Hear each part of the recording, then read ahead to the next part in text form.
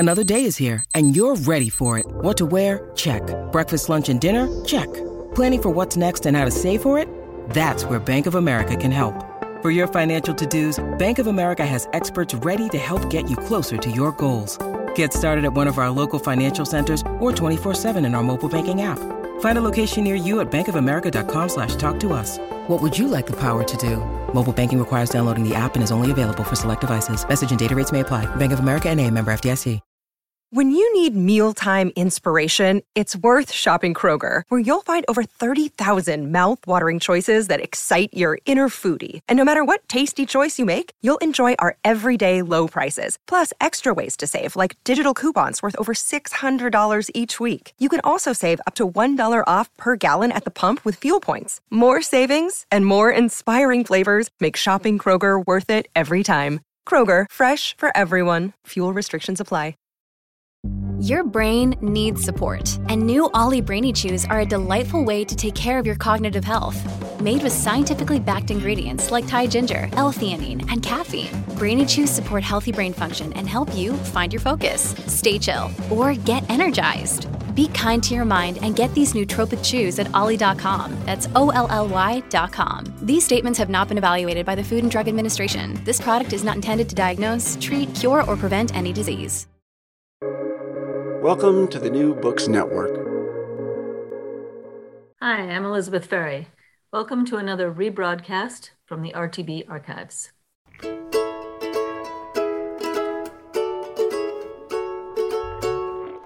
From Brandeis University and also our domestic spaces, welcome to Recall This Book. Today it's my great pleasure to invite a guest, Sean Hill. Welcome, Sean. And a co-host, Liz Bradfield from Brandeis University. And we're going to be having a conversation about Sean's poetry and related pathways and channels. First, I'd like to introduce Elizabeth Bradfield, our distinguished co-host for today. Liz is the author of several books of poetry, including her most recent book, Theorem, in collaboration with the artist Antonio Contro. She's the founder and editor-in-chief of Broadsided Press, a monthly broadside publisher, and she teaches poetry at Brandeis. So just to introduce Sean to you, he's the author of two poetry collections, Dangerous Goods, which was awarded the Minnesota Book Award in Poetry from 2014, and Blood Ties and Brown Liquor, named one of the 10 books all Georgians should read in 2015. I presume that's the state of Georgia, not the nation, although I'm sure the people in the nation of Georgia should also read it.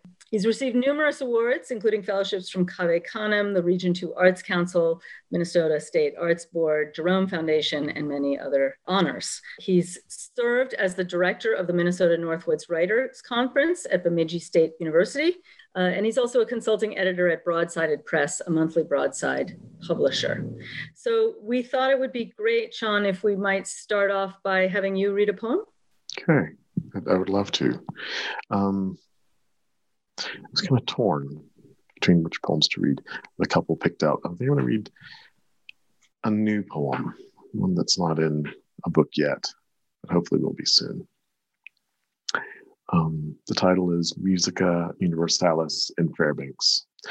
Musica Universalis in Fairbanks.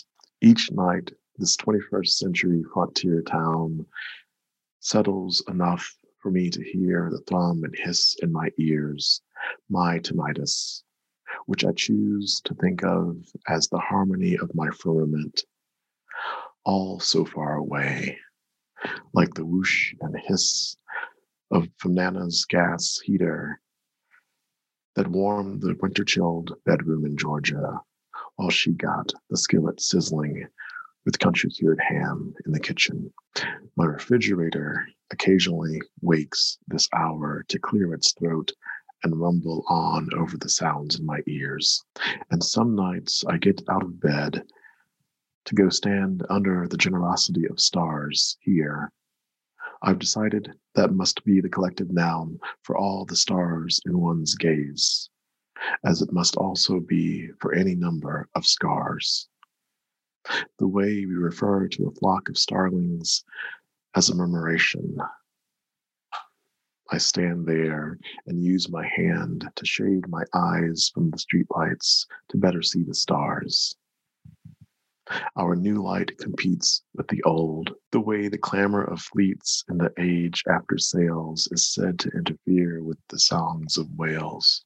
Here, I sometimes see the aurora borealis, silent, which seems impossible, like the end of the world for what we know of light in the sky. Lightning and its often not far off companion, thunder, seems to say something will always follow. Some say the northern lights sizzle, an impossibility, a synesthetic weaving of the senses exalting this light, or a lark like the bird, which we call an exaltation when in numbers great or small. More than a handful, the way a friend used to count lovers when we were younger, told me he was on to the second hand. Love, while a lark, still handled carefully in those days. I should drive out of town to view these lights against the sky, black as a raven. They often fly in pairs or groups, a conspiracy, a storytelling, an unkindness of ravens. It's so great to hear a new poem from you, Sean. And I don't know, what I always love about your poems is the way that they interweave in conversation with themselves, the way that they evolve, the way that they morph from one thing into another, and reconnect and offer these surprising juxtapositions. The way, for example, we went from the lark to the hand, to the raven. It's such beautiful work. Thank you. Thank you. Yeah. I mean, that's what the language offers. And, I don't know. I keep sort of trying to think about how we think about ecosystems and the planet, the things that get moved around. And you're sort of taking me away, like thinking about how we think about things, like the house sparrow. Correct me if I'm wrong, Liz, but that is also a non-native species, right? That's right. Yeah. Right. And, we don't think about them generally the same way as we think about sparrows. At least they don't get sort of broadly in the culture the same kind of bad rap. And actually right now I have some house sparrows nesting in a birdhouse on our garage. I saw the starlings. Like my wife was like, "Oh, there's a cute little brown bird out there." I was like, "It's a non-native invasive species." But also like it is a cute little brown bird.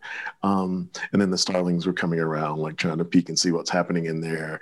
And it's like this moment of like, well, how do I think about the starlings in this moment? Right. They're trying to get by. And again, I'm kind of curious, like, I don't have a poem about the house sparrow, but I'm like, that feels like a space to like think about like how we think about other and othering each other. Right. So. And I think this is in your poems too, but and of movement and who gets to move and what's the impetus to move. In some cases of animals shifting ranges, it's not through the deliberate introduction of something like it was with the starlings. Sometimes it's range expansion in relation to climate change. So that's kind of tied to us. I don't know. It's that idea of migration, shifting patterns, where it's natural, big air quotes, and where it's unnatural. And then in your work, how much that ties to human movements as well, which is super important to me. Yeah, there's the eruption of pine siskins like this year, right? And we get those things that happen every now and again. And what does that have to do with like our action, like climate change that we have had some hand in, right? Those are questions I worry, not necessarily on the page, but they're in my head like a lot of the time. And who gets to move? I mean, can you talk a little bit about that Dear America letter? Yeah, was asked to take part of this epistolary project, right? Like, write a letter to America. I was like, I don't know what I'm going to do. And it came out of them like, oh, we really like these postcard poems. Can you write something like that? And I was like, maybe, let me see. And no, I couldn't. I think I had too much space that I needed to fill, and it was too big. Like, writing a postcard to America didn't seem doable to me in the time. And I had this trip coming up with my dad, and so I felt like it gave me the opportunity to think, and I was sort of taking notes about our travel.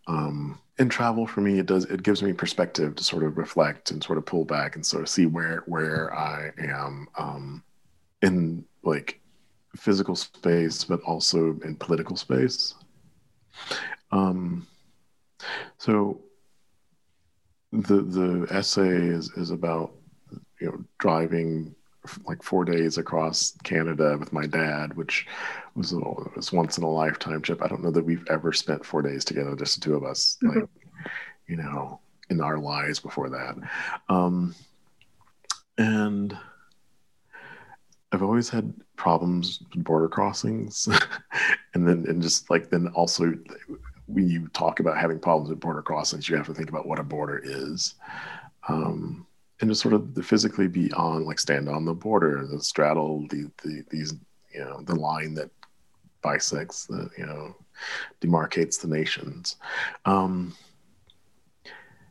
it just made me think about, like, what is it that is being kept on either side of the line. And also it just, I writing an essay that's a travel log, I got to, like, focus on nature and scenery and those things. So it was really kind of a cool project that felt like, I could get at these, ways in which our lives are bounded. And I think there were these moments in it with my father, who was born and raised in Milledgeville, Georgia, and spent much of his life there, sort of getting him as far away from Milledgeville as I think he'd ever been, and taking this slow trip with me, like, allowed him to see some things and allowed me to see some things about him. And we in the car for 4 days, and sort of ask questions about, like, how his life had been bounded. He was born in the late 40s, and so, like, he grew up with Jim Crow, and so I wanted to ask about that, but I didn't want to ask too directly about that. So I asked this question about what was the big change in your life, your lifetime, that this sort of societal shift, this thing had happened, and there are lots of them. And so he's like, cell phone, radio, communication. I don't know what to do with that, Dad. Like, there was a period when, like, you were not an equal citizen, and then you are. And he's like, oh yeah, that happened too. And so, like, just sort of thinking about ways in which we sort of normalize things, internalize things, and how we do view our lives was kind of interesting for me. Yeah. There's something that I thought was really intriguing about that essay, because it sort of had the form of a certain kind of genre, right? Of a sort of travel narrative and reflection, but it was doubled because it was you and your father. And there are all these moments in it. And that was one of them that you just described, where sort of your expectation of what he's going to say is kind of confounded, and then kind of doubles back, and you sort of, have more conversation about it. But there's all these moments, like the scene in the motel where, I'm describing it as a scene because it has this sort of cinematic quality, but where your responses and his responses are kind of set side by side, and that but not necessarily always in the same way, that certain things that feel like threats to him don't to you, and then do. And that also seemed really important to put in a letter about America, right? From outside of America. And I just thought that was really fascinating. Yeah, thank you. Yeah, no, that's part of the work too. I'm thinking about ways in which our lives are bounded by our lifetimes, and our context, right? Like, my South, was different from his South. My experience was different. And part of that had to do with like how they raised me. You know, I think I was listening to, I listen to too much radio sometimes. I was listening to a show and they were talking about sort of the immigrant experience and the first generation, second generation, and how like parents are trying to shape the life of the child, like what they tell the child and what they don't. And like my parents didn't really talk too directly about segregation. I think they didn't really want to like, I think burden me maybe with that.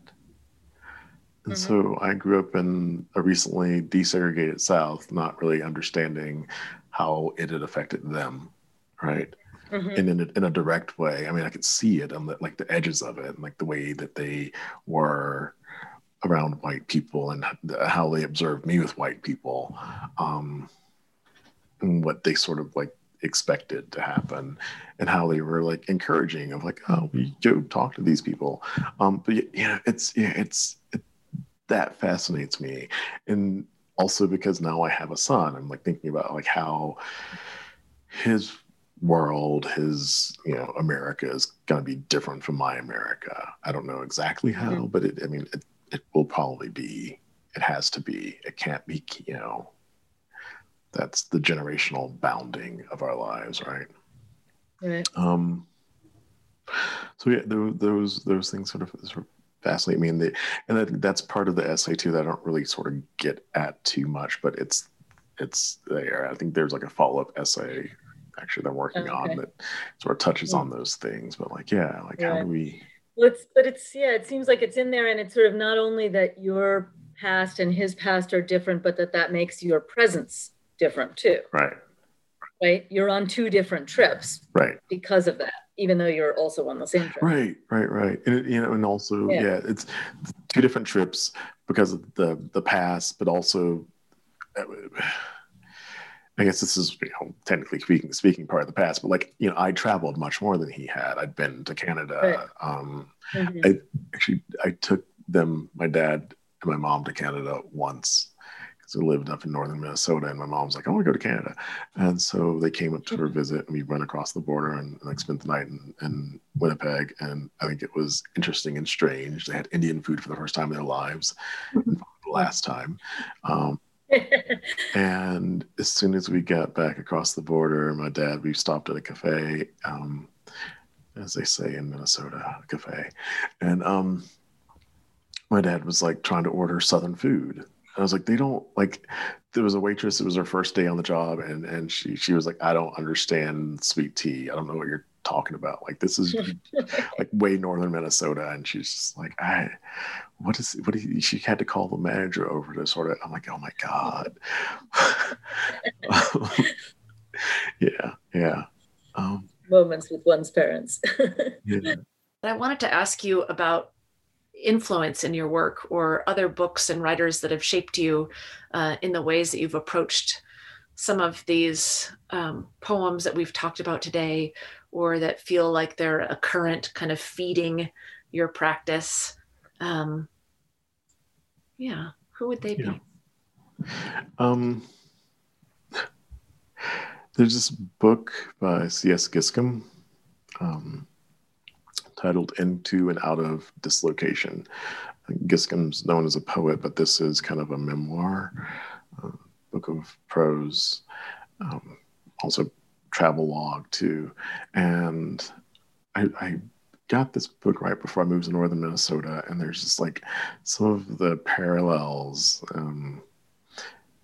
and ways of thinking that he was doing in this book influenced Dangerous Goods. You know, like one of the sort of things is just like he was into riding his bicycle, and he had these rules for riding his bike. And so I was like, I'm going to ride my bike. I need to ride my bike. I need to get out. And so it was like, it got me out of nature, and like, you know, on these trails. But he was, in that book, he was looking for a possible ancestor. So he talks about sort of his growing up African-American, also losing an arm at a young age to an accident. There's all these things that are happening, but at some point he's like, you know, as an adult, as a writer, thinking about, a project. He finds this guy, John Giscombe, who was a Jamaican pioneer in BC. So a Jamaican in British Columbia who is making a name for himself. And there's there are landmarks named for this guy. And he's like, maybe this is an ancestor. I know him. I know Giscombe because of Giscombe Road, the book of poems he wrote about this investigation. And now I'm super curious to read the prose as a follow-up and what kind of how that refracts the poetry. Yeah, no, you will love it, I think. Yeah, and so him thinking about John Giscombe, sort of got me in the mind of thinking about the people that come before, right? I think there's a way in which I do that work sort of in a community in Blood Ties and Brown Liquor, and I think about family and try to sort of do some of that work. But moving to Bemidji, Minnesota, I was like, who was here before me? And I was just I think I was thinking, actually just musing about it without thinking about it too hard at the time, and just kind of happenstance came across mention in a flyer of a lecture about this guy named George Bonga, who was an Afro-Ojibwe voyageur. So that's like three things right there, right? Or one thing, right? And I was really excited about him, and I couldn't wait the 2 weeks for the lecture. So I went to the Historical Society in Bemidji, Minnesota, and was like, I need whatever information you guys have on George Bonga.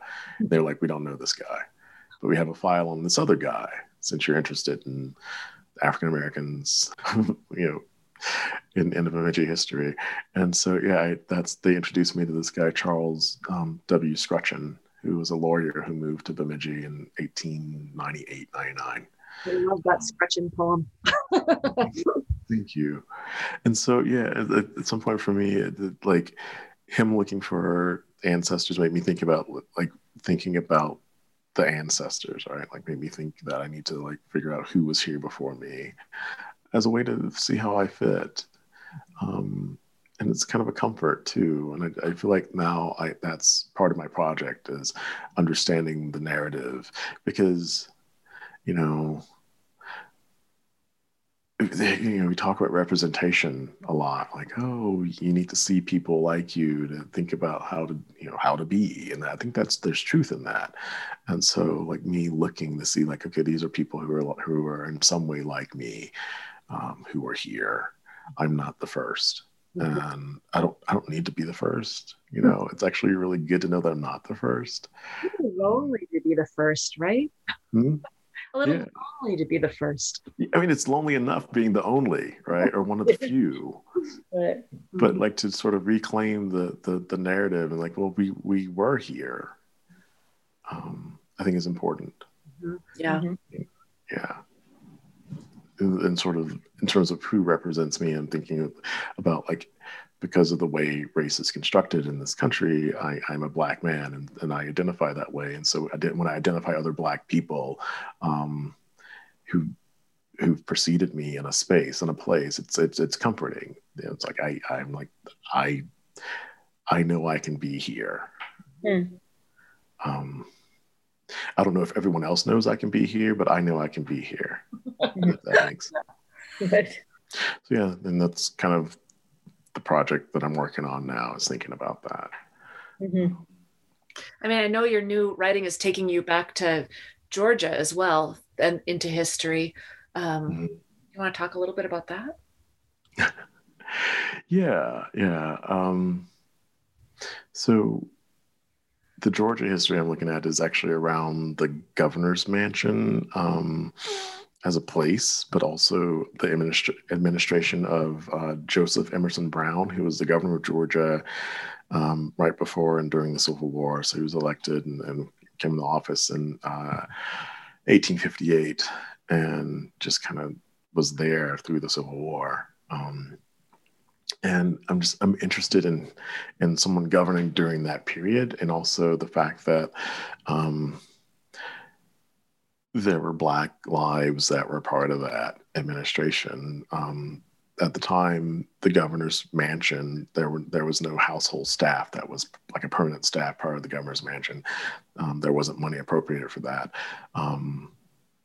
The governors brought their slaves with them to serve them and be the servants of the governor's mansion. Things came up, life happens, but I was like, I'm not going to leave this project because it feels, more relevant, differently relevant, like in this way, which, once Trump was elected, I was like, okay, now we have a different way to think about this. And then January 6th shifted it again because, in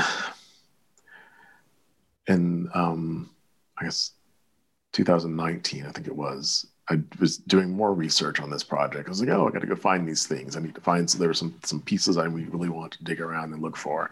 And in that digging, more things came up, and I found Governor Brown's letter in which he because all of the Confederates had to be pardoned, and they had to make this oath they wouldn't commit treason again, and like they were traitors, and there's paperwork, and I have like copies and photographs of the paperwork, and I was like, okay, this is gonna work its way in somehow, because it felt important. And then January 6th happens, a year and a half later, and I'm like, okay, I really need to get this thing out. Yeah. Before more sedition happens. Right. So yeah, those things, these moments you have in the archives, in the library with the research, you're like, oh yes, and then there's this other energy that is needed to make something of that, and I was like, oh yeah, okay, one of these days, and I was thinking about that project and the Civil War is also one sort of step toward my exploration of, westward migration.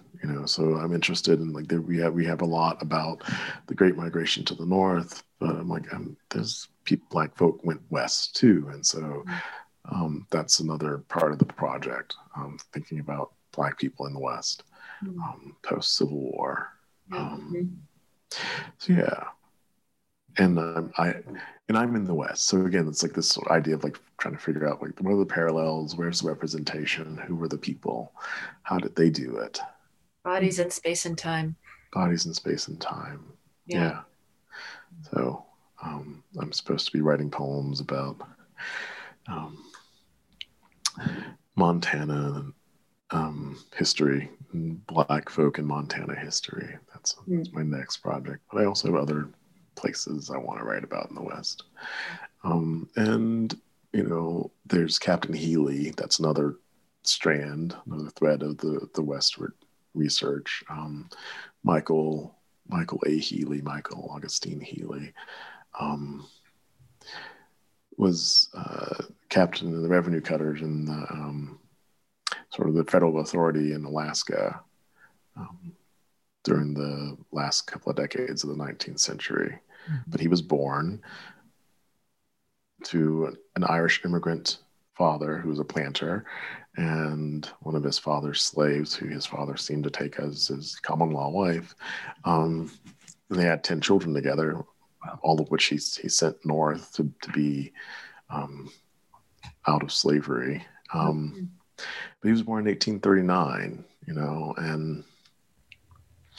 and not too far from where I was born, And so I was sort of thinking about that, this guy was born a county over, had this trajectory. He ended up in Alaska and being a famous hero of the time. To some, named after him.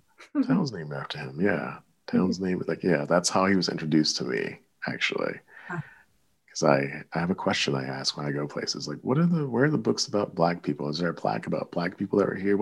Tell me about the Black people who were here. Mhm. So I never walk in thinking I'm the first Black person. So I was like, Right. there has to be somebody. And the woman was like, well, Captain Healy was Black at the gift shop at Denali. Mhm. She's like, who? She's like, the town, blah, blah, blah. I'm like, okay.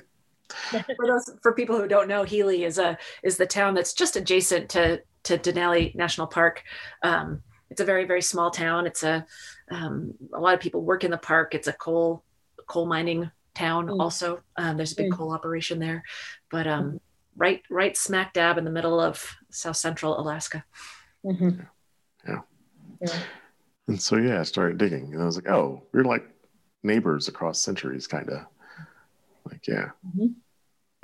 So we do have a stage of mini episodes where we talk about recallable books, so books that feel connected to the conversation that we've been having, and characteristically for me, one has come up in my mind in the course of our conversation. So maybe I'll just start off and then hear from you guys. This whole questions of movements of things that are human and more than human, and also the central north of the country. Makes me think of a book by Lorraine Niedecker called Lake Superior, which is the account of a trip that she took with her husband to Lake Superior, and it's about, a lot of it is about the rocks, which I'm very into rocks. So, but the rocks that also are now the bones of humans. The division between the rocks and the water and the humans is not where we always imagine it to be, or it isn't as firm as we imagine it to be, and that's really and in a sense I see that in some of your poems and in our conversation. There's not so many rocks, but there's lots of birds, and there's also stars and senses and mountains, and so that's where that took me. So Sean, do you want to tell us a recallable book? Invisible City by Italo Calvino. I'm thinking about him, like, we didn't really talk about cities so much, but I mean, it's part of it. But like in that book, Kublai Khan is being reported to from Marco Polo about like the empire and different cities, and sort of you get these like little dispatches, like little, like, here's what this city is like, and they're really kind of very sensory but also kind of abstract, and it like ends up like, I read that book and it makes me think about the city and what cities are in this in what feels like a useful way, like that cities are things that aren't just always and just happened, or if they do, there is some design in them, like, nothing really just happens. And so and then how you can have some perspective on what is happening in a space, like in a community. What is the community? And so like I don't know, like I've had these thoughts when I've gone other places, and I think that book kind of helps me think about it. Like when I what used to be Barrow, now Uktiavik, Barrow, Alaska, now Uktiavik, Alaska. I landed there, and one of the first things someone told me, like in the tour, because when you land there, if someone's picking you up, they're like, you're going to get 4 tours of this place, at least 4 tours. And they're like, well, just pointing out places, and it's sort of like an igloo is the word for basically for domicile. So everybody lives in igloos, whatever they look like. But then I was like thinking about, like, why do they look the way they look, right? Like, what is this imposition that feels more out of place than what was here before, which seemed like part of dealing with the environment, and the ways in which we don't deal with our environments anymore. At some point we're just like, no, we're just bringing in this colonial sense of what a city should look like and feel like, and what the houses should be. I mean, I live in a really nice sort of big Victorian house, but I don't know why it's in Montana. I like it. Shouldn't necessarily be here though. So yeah, that book. makes me think about cities and the things we get up to as a species when we get together in, I think, interesting ways. Good, thanks. Liz? Well, I'm a little torn. I've got a couple books I'm recalling. I guess the first is the book Plain Water by Anne Carson, the poet and scholar, in part because it's about movement and journeying. It's about, I'm assuming it's autobiographical, semi-autobiographical, about her trek along the Camino Real and her conversations over time. And as with a lot of her work, it's strange and cerebral, and then also kind of oddly passionate. And so when I think about your work, Sean, and the way that travel is also so full of desire often, and movement can be full of desire, whether it's like an intimate romantic desire or just curiosity and yearning. So I think about her book, also how it references and reaches to pull in all this different stuff. She's largely using the Haibun form in that book, which is a form I know you've used, Sean. In fact, I learned of the form from you. So I'm thinking about that book. And I'm also weirdly was thinking a little bit about The Ice Shirt, that novel. Have you read that, Sean? By William Bowman. It's such a weird book. I don't know that it's a perfect book. It's strange. It's about movement from Europe into Greenland in particular, and kind of looking at Vikings and encountering Inuit in Greenland and Canada.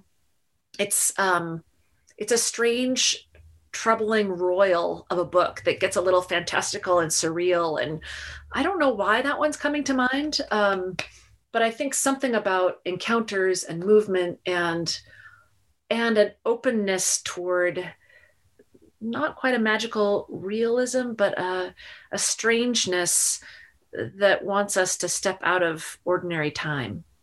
Yeah. Great, thank you.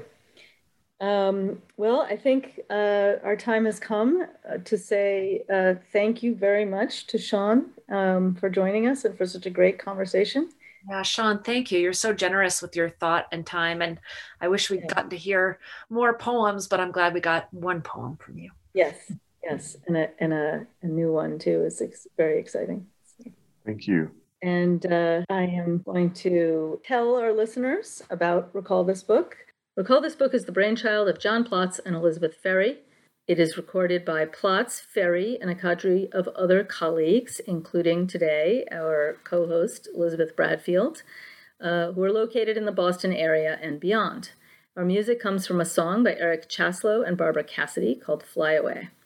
Sound editing is by Naomi Cohen, and production assistance, including website design and social media, is done by Nai Kim. We are grateful to Mark DeLillo for his consultation on tech matters, and we appreciate the support of University librarian Matthew Sheehy and Dean Dorothy Hodgson, and of the Mandel Center for the Humanities at Brandeis. We always want to hear from you with your comments, criticisms, or suggestions for future episodes. You can email us directly or contact us via social media and our website. If you enjoyed today's show, please write a review or rate us on iTunes, Stitcher, or wherever you get your podcasts. You may be interested in checking out past episodes such as Lisa Dillman on translation, and David Ferry and Roger Reeves on the underworld in poetry. Thanks to all of you, and we'll see you next time.